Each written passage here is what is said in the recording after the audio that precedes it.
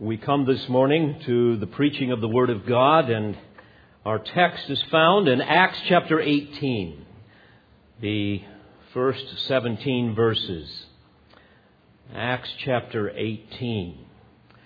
And I've entitled my discourse to you this morning, Divine Comfort in Dire Circumstances. And that will become very obvious as we go through the text this morning.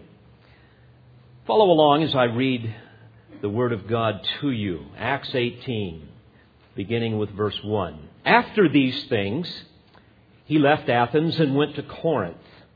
And he found a certain Jew named Aquila, a native of Pontus, having recently come from Italy with his wife Priscilla, because Claudius had commanded all the Jews to leave Rome. He came to them, and because he was of the same trade, he stayed with them, and they were working, for by trade they were tent makers. And he was reasoning in the synagogue every Sabbath and trying to persuade Jews and Greeks. But when Silas and Timothy came down from Macedonia, Paul began devoting himself completely to the Word, solemnly testifying to the Jews that Jesus was the Christ. And when they resisted and blasphemed, he shook out his garments and said to them, "Your blood be upon your own heads. I am clean. From now on I shall go to the Gentiles." And he departed from there and went to the house of a certain man named Titius Justus, a worshiper of God, whose house was next to the synagogue. And Crispus, the leader of the synagogue, believed in the Lord with all his household. And many of the Corinthians, when they heard, were believing and being baptized. And the Lord said to Paul in the night by a vision, "Do not be afraid any longer, but go on speaking, and do not be silent, for I am with you. And no man will attack you in order to harm you, for I have many people in this city." And he settled there 1 year and 6 months, teaching the word of God among them. But while Gallio was proconsul of Achaia, the Jews with one accord rose up against Paul and brought him before the judgment seat, saying, "This man persuades men to worship God contrary to the law." But when Paul was about to open his mouth, Gallio said to the Jews, "If it were a matter of wrong or of vicious crime, O Jews, it would be reasonable for me to put up with you. But if there are questions about words and names in your own law, look after it yourselves. I am unwilling to be a judge of these matters." And he drove them away from the judgment seat. And they all took hold of Sosthenes, the leader of the synagogue, and began beating him in front of the judgment seat. And Gallio was not concerned about any of these things. The population of first century Corinth was about 80,000 people in the urban area, and they believe about 20,000 more lived in the surrounding countryside. Corinth was a very interesting place. It controlled the trade routes between the Peloponnesus and central Greece and across the Isthmus of Corinth, where they had built a 4-mile tramway between two ports. And this would allow ships to avoid having to sail another 200 miles around the peninsula. The city was about 400 feet above sea level, with a massive acropolis that towered another 1,500 feet above the city. The city was enclosed by 6 miles of walls, with grain fields and olive fields and vineyards gracing the massive plains out around the outside of the walls. The Isthmian Games were held there in Corinth, and it had become an athletic and religious center of ancient Greece. Most of the population, according to historians, was made up of sailors and businessmen and government officials. You might say it would be similar to kind of a navy city today. And so, therefore, it was notorious for every imaginable form of hetero and homosexual immorality, of drunken debauchery, gambling, and all other kinds of wickedness that are associated with these evils. The temple of Aphrodite on the Acropolis employed about 1,000 priestesses. And these were women primarily who practiced religious and ritual prostitution. And there were even many men that practiced the same in that city. In fact, Corinth was so morally corrupt that even the Romans of that day adopted the word Corinthiazomai, which means to Corinthianize, and it literally refers to the practice of whoredom. And it was into this vile, wretched city that a lone man, a converted rabbi by the name of Paul, walked into to spread the gospel of Jesus Christ. Dear Christian, before we look at this text closely, I want you to remember that invading the kingdom of darkness with the glorious light of the gospel is war. It's easy to forget that in our comfortable little Calvary Bible Church bubble here in Middle Tennessee.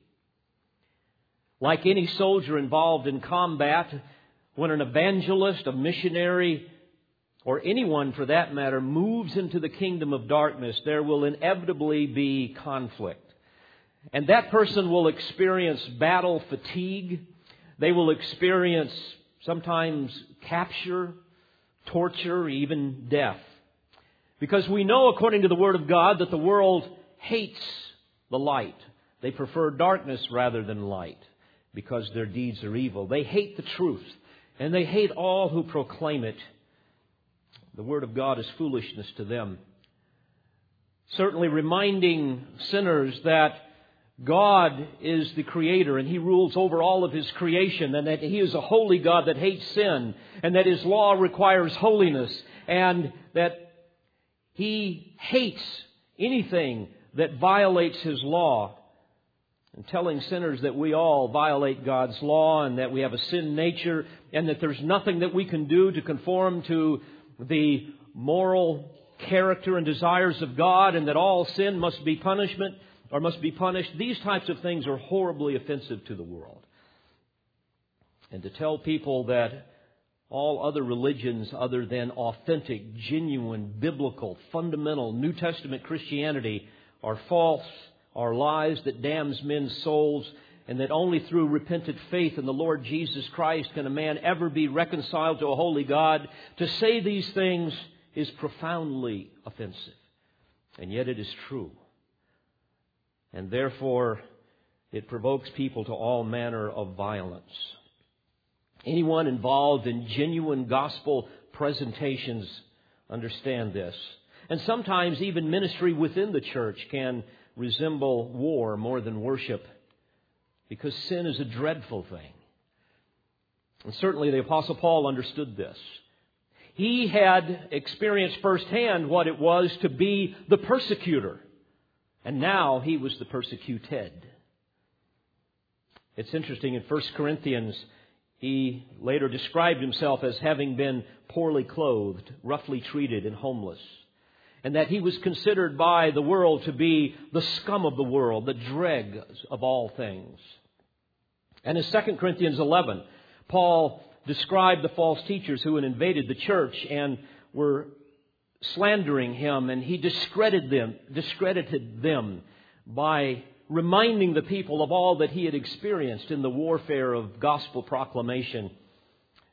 And he said, "Are they servants of Christ?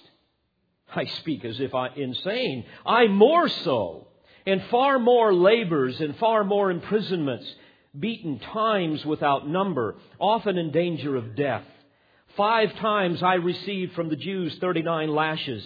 3 times I was beaten with rods. Once I was stoned. 3 times I was shipwrecked. A night and a day I have spent in the deep. I have been on frequent journeys, in danger from rivers, dangers from robbers, dangers from my countrymen, dangers from the Gentiles, dangers in the city, dangers in the wilderness, dangers on the sea, dangers among false brethren. I have been in labor and hardship, through many sleepless nights, in hunger and thirst, often without food, in cold and exposure. Apart from such external things, there is the daily pressure upon me of concern for all the churches. And beloved, it was for this reason that the Apostle Paul called the Christian life and ministry war in 2 Corinthians 10. Like soldiers, believers are even called to arms in Ephesians 6, where we are told to put on the full armor of God, that you may be able to stand firm against the schemes of the devil.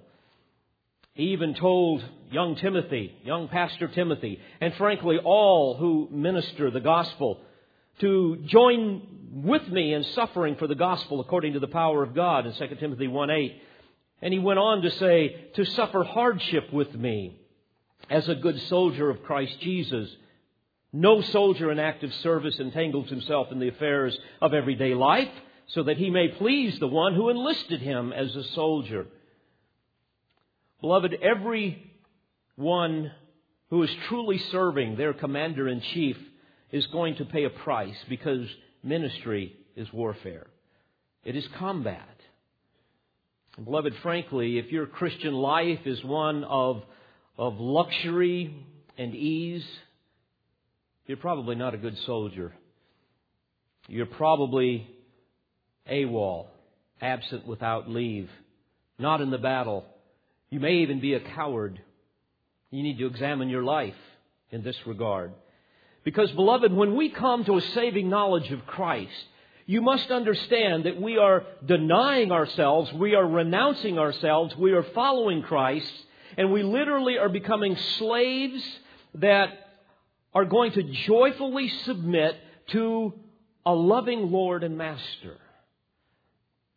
He is our King. We serve Him as soldiers of the cross.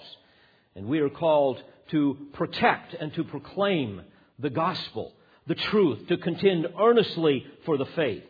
And so therefore, when we come to Christ, we enlist in this vast army of warrior saints, and we assault the kingdom of darkness with a holy violence and with a sacred zeal.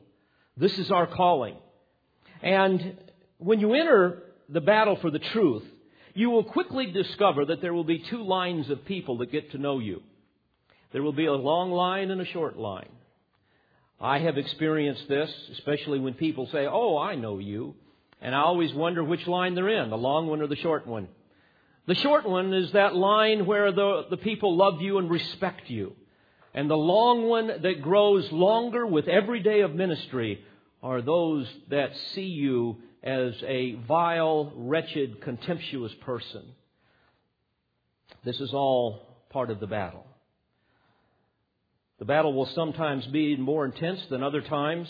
Sometimes you will experience great pain and suffering, but beloved, you will more often feel great joy, even in the midst of the suffering. And always it will be an adventure. And I don't know about you, but I love an adventure. I would hate to live a boring life. But our infinitely wise God knows exactly where to station us, for He has designed each of us for a specific post in the battle, and we have been called to fill it. And when the days of extended combat bring you to your knees with feelings of failure and fatigue, and I'm sure most of you have been there, it's at that time that our Commander-in-Chief will come to our rescue with unfailing love and infinite care, because He is the God of all comfort. And as we will see in this text this morning, He will preserve and protect us as He did His beloved apostle. And He did this in 4 magnificent ways. And here we see divine comfort in dire circumstances as the Lord meets Paul's every need through 4 blessings. Let me give them to you and I'll elaborate upon them. First, through the joy of friendship. Secondly, through the fruit of labor. Thirdly, through the presence of God. And finally, through the sovereignty of God. Now let me give you a little more of the context. You will recall that Paul's first missionary journey had been extremely difficult. You will remember that everywhere he went, he was met with increasing hostility and opposition. He had been stoned and even left for dead at Lystra. Now that's enough right there to cause most people to throw in the towel. But he didn't. He continued on by God's grace and strength. And now we're into his second missionary journey. And the same kind of treatment and suffering continues. He has traveled now hundreds of miles. The text has told us that he has spent countless hours teaching and preaching and answering questions, even in hostile crowds. He has spent countless hours strengthening the souls of new converts, of disciples, encouraging them to continue in the faith, and saying, according to Acts 14:22, through many tribulations we must enter the kingdom of God. He has had to deal with conflict, even with other brothers, and desertion. He has been falsely accused. He has been flogged. He has been thrown into prison. He was run out of Philippi. He had to flee from Thessalonica, then Berea. He comes to Athens and he is mocked there, and only a few people believe. And now he travels another 50 plus miles by himself to Corinth, one of the most wicked cities in the history of civilization. And again, he's all alone at this point. He knows no one. Silas and Timothy remained in Macedonia to disciple the new believers. And we also understand that he is out of money. He lacks funds. He's having to now make tents. That was a trade that he had learned as a boy. All rabbis had a trade, so too did Paul. And later in 2 Corinthians, he writes to them that he tried not to be a burden to them. And eventually we know that the poor Macedonian believers sent some supplies to meet his needs. And he describes that in 2 Corinthians. As a footnote, historically, I find it interesting. All solid, doctrinally sound evangelical ministries, whether they're missions or churches or whatever, have always struggled financially. They always seem to live hand to mouth, month to month, paycheck to paycheck. While all the charlatans rake in the millions, they live in luxury. And this should be no surprise to us because Satan is the god of this world temporarily. And he blesses error in order to suppress truth. And we must not be discouraged, but we must rejoice knowing that he has promised to meet all of our needs. In fact, Paul writes about this later on to the Philippians in Philippians 4, verse 19. And my God shall supply all your needs according to his riches in glory in Christ Jesus. But oh, beloved, what exhilaration we experience when suddenly God proves himself powerful on our behalf just when we think we cannot go on anymore. And then he blesses us. He blesses some needy work in some magnificent way that defies explanation given the meager resources. And why would he do that? To teach us to trust him and to make sure that he gets all of the glory. Can you imagine some of the multi-millionaire mega church pastors stooping to be tent makers so that they could meet their needs today in order to communicate their particular message? Can you imagine now the fatigue of the Apostle Paul? This is where I want to bring you this morning. Imagine what he must have been experiencing. But God is merciful, and he never burdens us beyond our ability to bear. And I want you to notice how the Lord ministers to his faithful and weary servant. First of all, with the joy of friendship. Beginning in verse 1, after these things he left Athens and went to Corinth, and he found a certain Jew named Aquila, and a native of Pontus, having recently come from Italy with his wife Priscilla, because Claudius had commanded all the Jews to leave Rome. He came to them, and because he was of the same trade, he stayed with them, and they were working, for by trade they were tent makers. Oh, dear friends, don't you see the sweet providence of God here, arranging this magnificent blessing of fellowship with other believers, people that he had not known before? Let me give you a little history here. A Roman historian named Suetonius wrote about the decree of Emperor Claudius in this regard. He said that Claudius required all the Jews to leave Rome, and as the Jews were indulging in constant riots at the instigation of Chrestus, Claudius banished them from Rome. Now, Chrestus, Chretus, is only one letter different from Christus, which would be the Latin for Christ, and we believe that he was referring to the Jewish riots being ignited by their violent hatred of the spread of the gospel of Christ in Rome.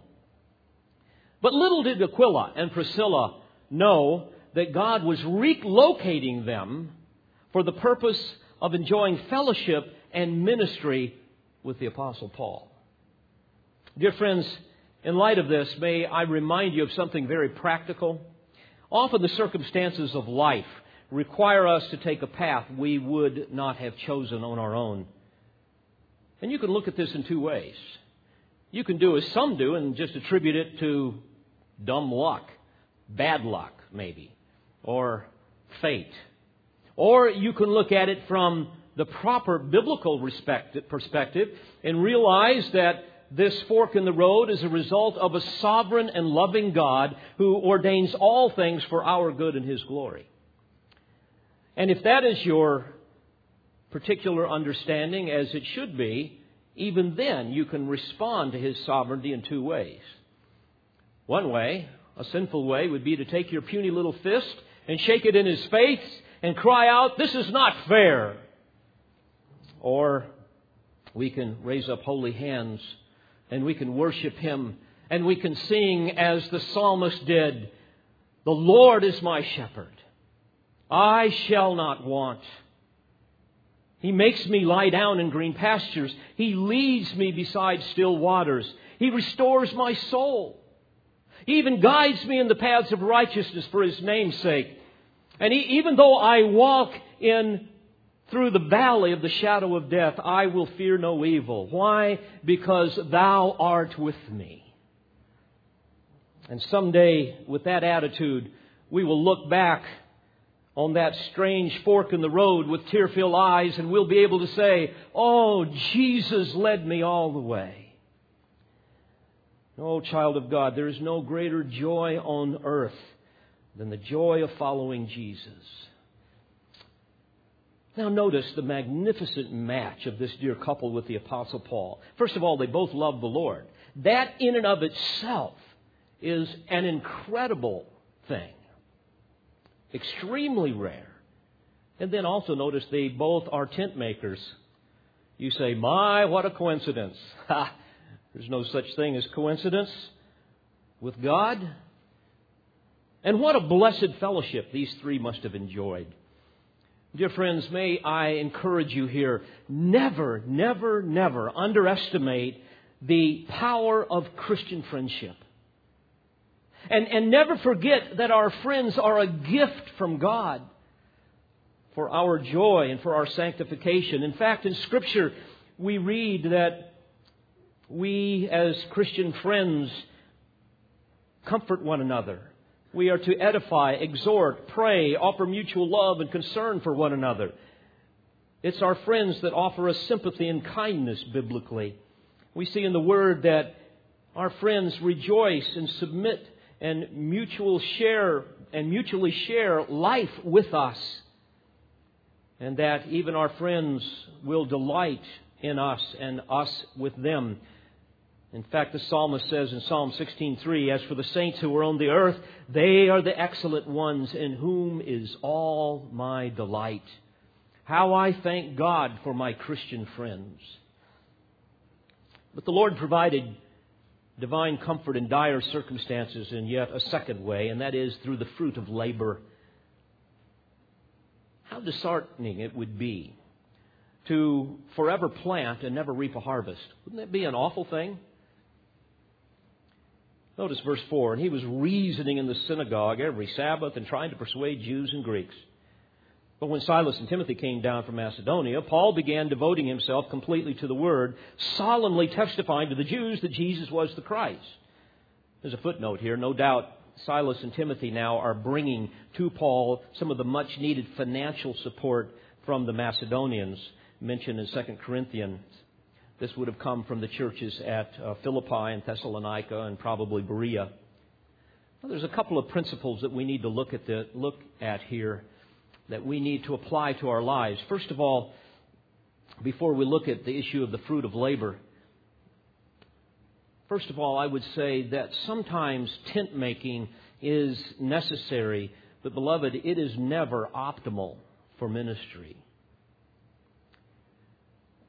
Sometimes missionaries, in order to even stay in a country, have to have some kind of career, some kind of tent making, if you will. And some pastors have to do that in certain situations. I recall here in the early years of Calvary Bible Church, I had to do that. And I did so with joy. But what a blessing it was when I was finally freed from the demands of trying to put food on the table in order to truly begin to shepherd a flock. You see, the demands of ministry are far greater than anyone can endure apart from divine intervention to begin with. And the added burden of trying to meet the demands of life only further dilute the effectiveness of a minister. In fact, Paul addressed the exhaustive effort of shepherding in 1 Timothy 5:17. He said, especially those who work hard at preaching and teaching. And then he says, for the Scripture says, you shall not muzzle the ox while he is threshing, and the laborer is worthy of his wages. The point that he was making is simply this. If an ox requires physical provision in order for him to perform his duty, how much more so a faithful pastor or minister or missionary or whomever? But a second principle here is that ministry is a team effort. Don't you see that? Silas and Timothy come. Paul needs them. We need each other. None of us have all the gifts. And we need the benefits of the one anothering, some of which I just mentioned a moment ago. But notice what happens as Paul ministers now in the synagogues. Verse 6. And when they resisted and blasphemed, he shook out his garments and said to them, your blood be upon your own heads. I am clean, for now I shall go to the Gentiles. Now, beloved, go with me for a moment into the body and the mind of the Apostle Paul in Corinth, when now in front of all of these people, you are being humiliated. Wouldn't it be discouraging? Wouldn't you feel like, my goodness, what a total waste of time? Where's the fruit of my labor? So, absolving himself from any guilt associated with their rejection of the truth, Paul did something that was just absolutely hideous to the Jews. It was one of the most profound acts of insult that anybody could possibly do, and that would be to take off your garment and to shake it at them. And basically, what he was doing is protesting their rejection of the truth, their blasphemy. And symbolically, he was saying, I don't even want the filthy dust particles of your rejection and blasphemy on my garment. I want nothing to do with you. Now, mind you, this was long before the seeker-sensitive movement gained popularity. Now, let me ask you, don't you think you would want to throw in the towel at this point? Talk about discouraged. But notice what God did here to meet him at his point of need in verse 7. And he departed from there and went to the house of a certain man named Titius Justus, a worshiper of God, whose house was next to the synagogue. Isn't that great? The Lord had all of this planned for him. And Crispus, the leader of the synagogue, believed in the Lord with all his household. And many of the Corinthians, when they heard, were believing and being baptized. Now, beloved, the text does not say this, but I believe in my heart that at this point, the beloved apostle wept great buckets of joy when he saw these dear sinners converted. Don't you know that would have been a relief? There would have been a sense of saying, oh, Lord, finally, somebody believes. Imagine the exhilaration. Here we have the leader of the synagogue coming to the Lord Jesus Christ in repentant faith. And many other Corinthians. No doubt Titius Justus must have believed as well, there in verse 7. So can't you imagine the relief and the excitement to finally enjoy the fruit of your labor? Oh, dear friends, the blessing of the harvest. And many of you know what it's like to give your life, to see sinners come to a saving knowledge of Christ, and even to see Christians grow in the grace and the knowledge of Christ when so often they reject your efforts. And then finally, to watch God work a mysterious work of grace and snatch these people from the kingdom of darkness. What an exhilarating thing it is. What a glorious thing it is to see some sinner be transformed by the power of the gospel of Christ.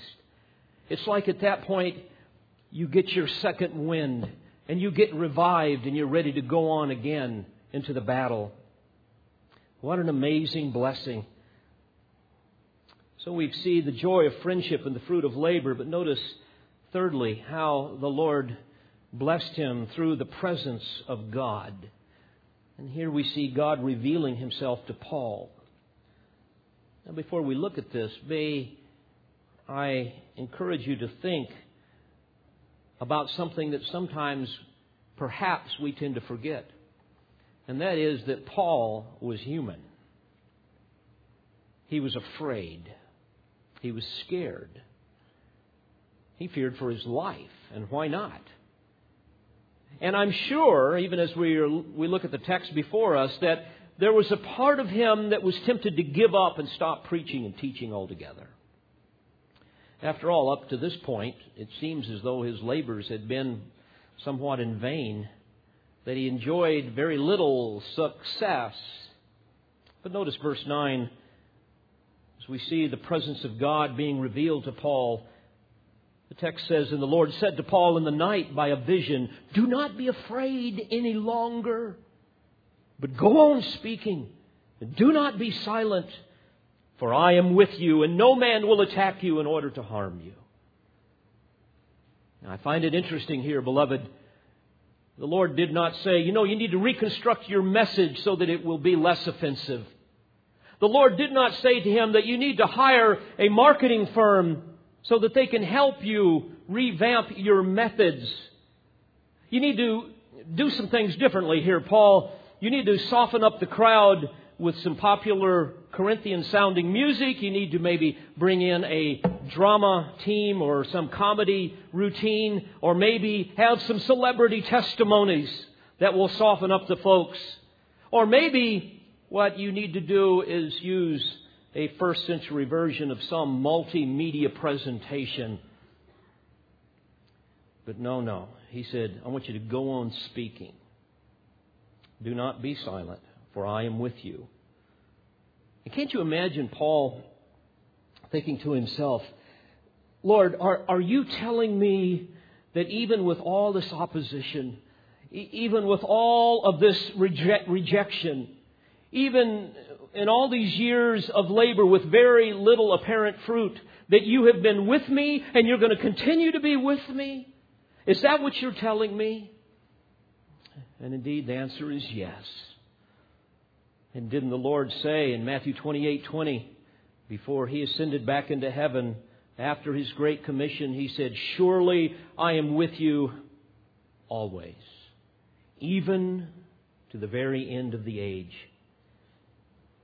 Beloved, may I give you another principle here that emerges from this text?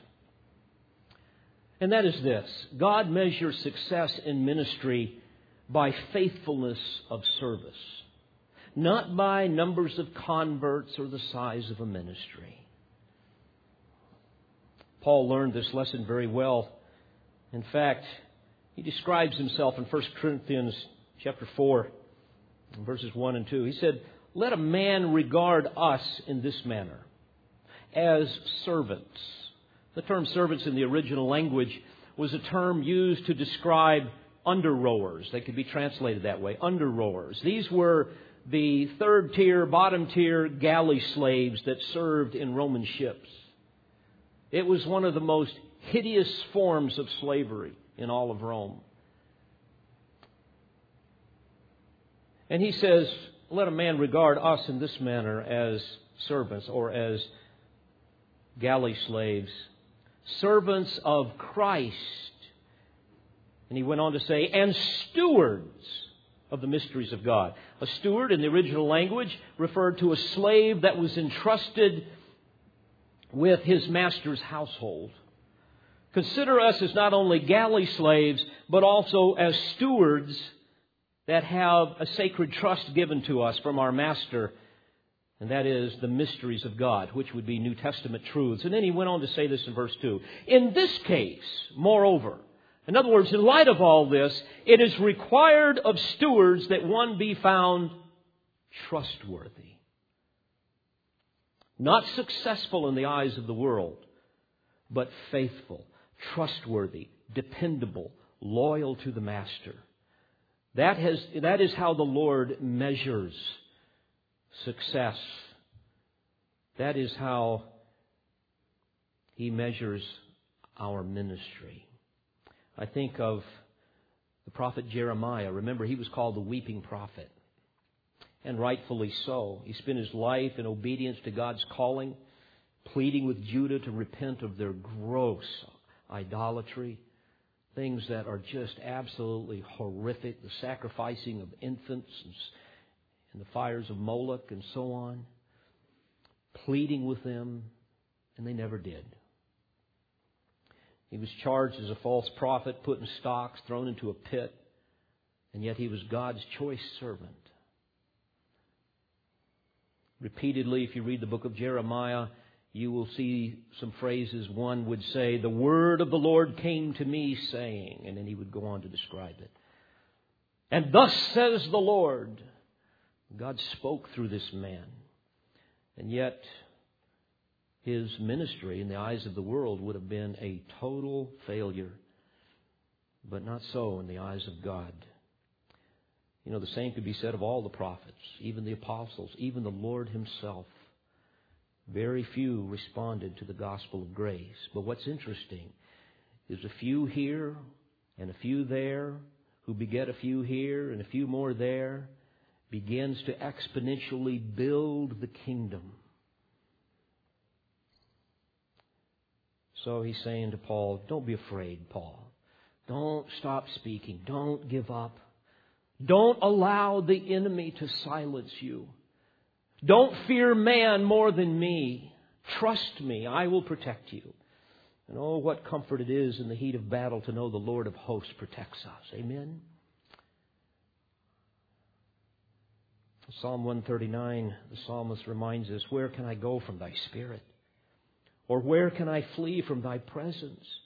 If I ascend to heaven, thou art there. If I make my bed in Sheol, thou art there. He went on to say, if I dwell in the remotest part of the sea, even there thy hand will lead me, and thy right hand will lay hold of me. Oh, the presence of God. And sometimes we need to hear it.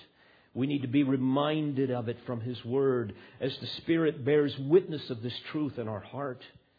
What a marvelous blessing it must have been for the Lord to reveal Himself to Paul at this low point in his ministry and remind him of His intimate and loving care. But notice what else the Lord said to him. Verse 10, I am with you, and no man will attack you in order to harm you. Now look at this. For I have many people in this city. And here we have the third form of divine comfort, and that is the sovereignty of God. God is going to remind Paul now that He is in control. And I believe that this was the most encouraging of all of the statements. He is reminding him that he alone could not only see into the future, but determine it. This is who you're serving, Paul. And here the doctrine of election is clearly revealed. There were still those who, according to Acts 13:48, had been appointed to eternal life, who were awaiting the preaching of the gospel to believe. What an incredible thought. Paul understood this. We see, for example, in Titus 1:1, he called himself a slave of God whose service was to preach the truth to those whom God had chosen. And in Ephesians 1, we are reminded that it is God who is sovereign we read, He chose us in Him before the foundation of the world. He predestined us to adoption as sons through Jesus Christ to Himself, according to the kind intention of His will, not ours. Having been predestined according to His purpose, who works all things after the counsel of His will. And here again we are confronted with the fascinating, inscrutable mystery of God's sovereignty in light of man's responsibility, something that our minds could never harmonize. Because we see here in this text that those who refuse to believe, who resisted and blasphemed, are judged. And yet we also see those who did believe were saved. So, this must have been great encouragement to Paul, and it should be to all of us. Think of it this way, folks. Very practically, God has many people that He has chosen to save in our community, in our families, and they are simply awaiting the proclamation of the gospel. God only knows who they are. He didn't tell Paul who they were. So we are to preach as Paul did to all men with equal fervor. And notice Paul's response to the Lord's reminder of His sovereignty and salvation. Notice it was not one of passivity. It was one of activity. He was not some hyper-Calvinist here that said, well, you know what? God is going to save, everybody's going to save, and He's elected all of them, and so it's no need for us to do anything. We just kind of sit back and watch what God is going to do. No, not at all. Notice verse 11. And he settled there 1 year and 6 months, waiting for God to save them. Is that what it says? No. It says, teaching the Word of God among them. I find it interesting here as I look at the history of the Apostle Paul's life and ministry. This revelation to Paul seemed to change his tactics from this point on. Because here now he stays at Corinth for 1.5 years. Next he's going to stay at Ephesus for about 2 years. Then he's going to be imprisoned in Caesarea for 2 years. And then finally in Rome he stays there for several years. May I encourage each of you to remember that God is always at work. Regardless of how difficult or apparently unsuccessful your efforts may seem to be, God is at work. Stay faithful. Now notice what God does next that demonstrates the promise of His sovereign will and the salvation of many there in Corinth. In verse 12 we read, but while Gallio was proconsul to Achaia, the Jews with one accord rose up against Paul, brought him before the judgment seat, saying, this man persuades men to worship God contrary to the law. But when Paul was about to open his mouth, Gallio said to the Jews, if it is a matter of wrong or a vicious crime, O Jews, it would be reasonable for me to put up with you. But if there are questions about words and names and your own law, look after it yourselves. I am unwilling to be a judge of these matters. And he drove them away from the judgment seat. And they all took hold of Sosthenes, the leader of the synagogue, and began beating him in front of the judgment seat. And Gallio was not concerned about any of these things. This is truly a remarkable scenario with massive implications for the spread of Christianity. Let me explain how so. You see, Rome officially tolerated Judaism as a necessary evil. It was part of their policy to condone Judaism as a religion. And they considered that Christianity was merely an offshoot of Judaism, that it was just another sect of Judaism. Well, the Jews saw it very differently, as they should have, because it was very different than Judaism. And they tried to argue their case, but to no avail. And here's what you must understand. Had they won their case, Christianity would have been viewed as a separate, yet another religion invading the domain of Rome. And since it would not be officially sanctioned, it would be banned completely. But a sovereign God moved upon the heart of that Roman proconsul of Achaia, and caused him to disregard their claim, to throw it out of court. It would be what we would call a summary judgment, and thus protected the nascent, fledgling church from being outlawed. Oh, child of God, don't you see the sovereign hand of God here? What a holy, faithful, loving, personal, sovereign God we serve. Well, may we all take comfort as we engage in the battle for the truth. Dear friends, God knows our weaknesses. He even ordains our afflictions. But we must remember that He brings divine comfort even in times of dire circumstances. And He does so by giving us Christian friends and family who become tangible expressions of His grace in our life. He does so by allowing us to enjoy the fruits of our labors, even if nothing more happens than having us experience internally a confident assurance that we have served Him faithfully to the end. And He does so by making His divine presence known to us through the indwelling Spirit of God, through the power of His Word, along with many other things that He will do that absolutely defies explanation. And He does so by the promises of His sovereign authority over all things, including the scope of our service as well as those who will be saved. Well, may all of us who know and love Christ be strengthened by these magnificent truths. And I plead with those of you who have yet to believe, who have yet to bow the knee before the cross, that you will cast yourself upon His mercy and that you will confess Him as Savior and Lord before it is too late, and that you will be saved. And then you will join with the rest of the warriors for the truth in this great battle for the kingdom. A battle that has ultimately already been won, merely awaiting for the King to return and to establish Himself as He has promised. Let's bow our heads together in prayer.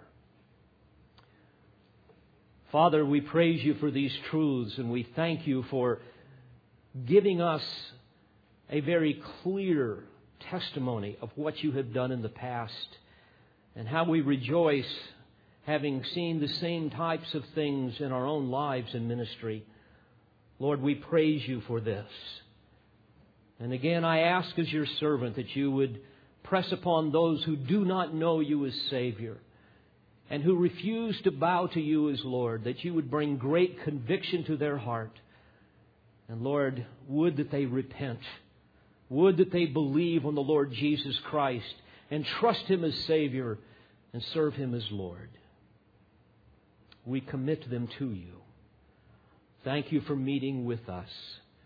Encourage us and strengthen us and use us for Your glory. We pray in Jesus' name. Amen. We pray you've been edified by this presentation. You've been listening to Pastor, Bible teacher, and author David Harrell. For more information or to order additional tapes or CDs of Pastor Harrell's messages, please visit olivetreeresources.org.